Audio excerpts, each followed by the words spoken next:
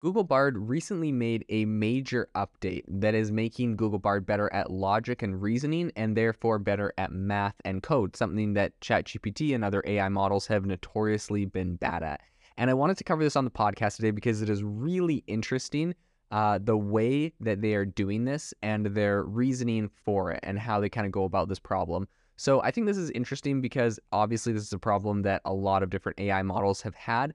And Google traditionally has been quite like, as far as the research goes, Google is really ahead of their time. They came up with the transformer model, or some researchers at Google did.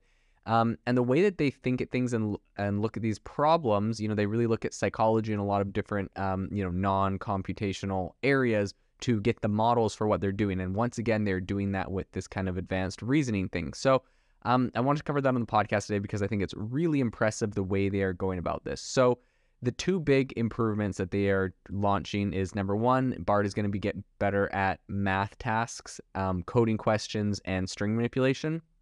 And it also has a new export action to Google Sheets. So when Bard generates a table in its response, like if you ask it to create a table for a volunteer sign up for your animal shelter or whatever you're planning on using it for, you can actually export that right to Google Sheets. I actually think this is a very useful feature because on ChatGPT, I've asked it for things before. It's come up with like a sheet there, and you kind of have to try to copy and paste it and the cells somewhere else, and the formatting doesn't always work very good. So I think this is actually really good use. I think Google is going to have a lot of advantages in a way that they can export what Google Bard is generating into Google Docs and all of the other Google suite of things. And that being said, I think OpenAI is going to have that advantage as soon as they start integrating more heavily with Microsoft Word and the Microsoft suite because of their partnership there. So the big thing that they're doing right now is better responses for advanced reasoning and math problems. So a new technique called implicit code execution. That's what Google's calling it. And this helps Bard to detect computational prompts and run code in the background. So as a result, it can respond a lot more accurately to math tasks, coding questions, string manipulation prompts, and it's getting a lot better at, here's a couple examples of some prompts that Bard is now going to be a lot better at doing after this big update. Number one is if you ask it something, like what is a prime factor of 1,568? If you ask it to calculate the growth rate of your savings, or if you ask it to reverse the word lollipop. That last one's kind of funny, but they did have like an example of, asking it to, what is the reverse of the word lollipop? And it did it, which typically ChatGPT and other models have a hard time doing something like that. But what's interesting is they said, here's what it is. Here's the Python code I used to do this. And so how they actually did that is by writing Python code to solve that problem. And so it's actually writing code in the back end to do a lot of problems for it versus, like, it isn't just something it was trained to do in the back end. It knows it needs help with this problem, so it can go and actually write code that helps it solve that problem, which I thought was super interesting. But digging a little bit deeper into some of its newer capabilities and how it's helping Bard to improve its responses, the second big thing is the whole improved logic and reasoning skills side. Traditionally, large language models, or LLMs, are prediction engines, right? And it's not even that they're predicting the next word, they're predicting the next like 4 letters, and then they just kind of string that together and out pops all of these things that it's generating. So when it's given a prompt, they generate a response by doing that. And as a result, they've been really capable on language and creative tasks, right? So things that you would, I don't know, feel like it's more like intuition or creativity, creative writing, that kind of stuff. But they are definitely weaker in areas with reasoning and math. We've seen this a lot with ChatGPT. And so in order to help solve this really complex problem with, advanced reasoning and logic, relying solely on LLM outputs isn't really going to be enough. Google says they don't believe that this is actually feasible. And so their new method, or their new approach, which I think is absolutely genius, allows Bard to generate and execute code to boost its reasoning and math abilities, like what it did with reversing the word lollipop. So instead of just, using a LLM to spit out the words it believes, it essentially can detect when something is, they have it categorized, so there's different areas where it needs advanced reasoning, logic, or math, and it will write code which I think is so interesting because, in the past I was like, oh man, well, they're just going to integrate it with a calculator and they're just going to integrate it with plugins, kind of like what ChatGPT is doing. But this approach is really interesting because it's still using generative AI, but essentially it's Google generating code to solve its problems without having to do these third-party app integrations, which I think is really clever, really smart. Now, this is what I think is really interesting. They said that this approach takes inspiration from a well-studied dichotomy in human intelligence. So they say that there's a book by Daniel Kahneman called Thinking Fast and Slow.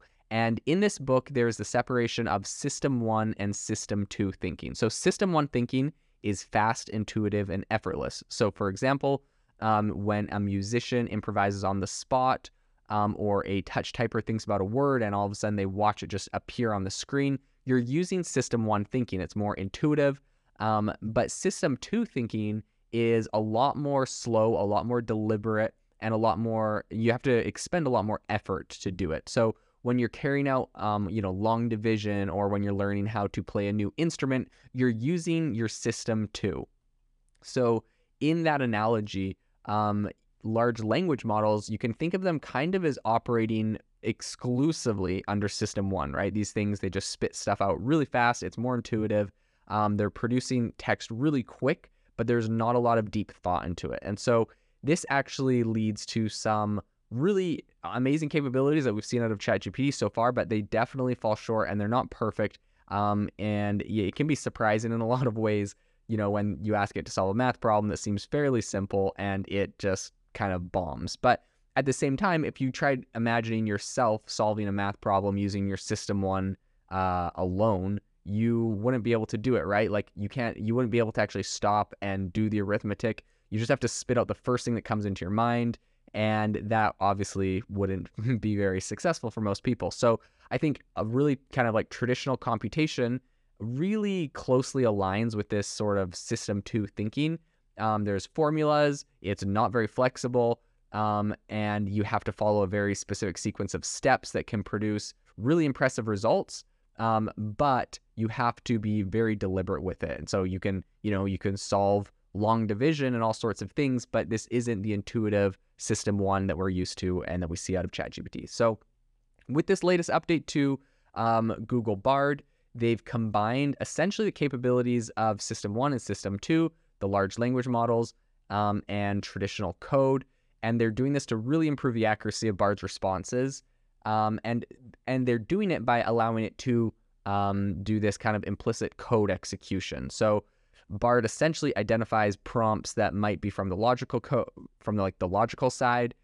It writes this code under the hood and executes it, and the results have been really positive so far. They did a bunch of internal testing, and based off of their own testing, the improvement in accuracy was quite impressive. They said that in response to kind of adding this computational based word and math problem, System 2 thinking to it, it improved on their data set. It improved the responses, the correct responses, by around 30%. So this is a pretty significant change. Of course, this isn't perfect. Of course, Google Bard doesn't get everything right. It doesn't. I think for one, they noted that it doesn't generate the code correctly every time. So it still has issues with coding. It's not perfect at that.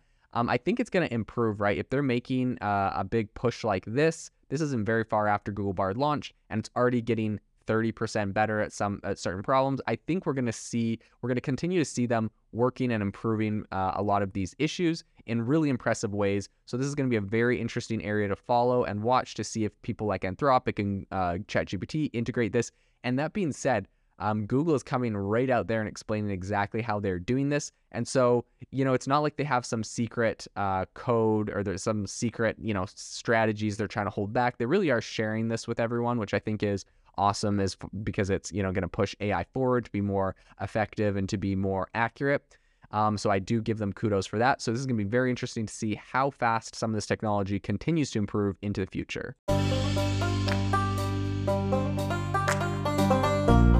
Thank you for listening to today's podcast episode, breaking down how AI is impacting your industry. Today's episode is sponsored by AIbox, a no-code AI app builder and marketplace, which just launched a crowdfunding campaign. If you are interested in investing in a new AI startup, you can go to republic.com/AI-box. I'll leave a link in the show notes as well to learn more. The minimum investment is $150 and the maximum investment is $100,000. Until next time, have a fantastic day.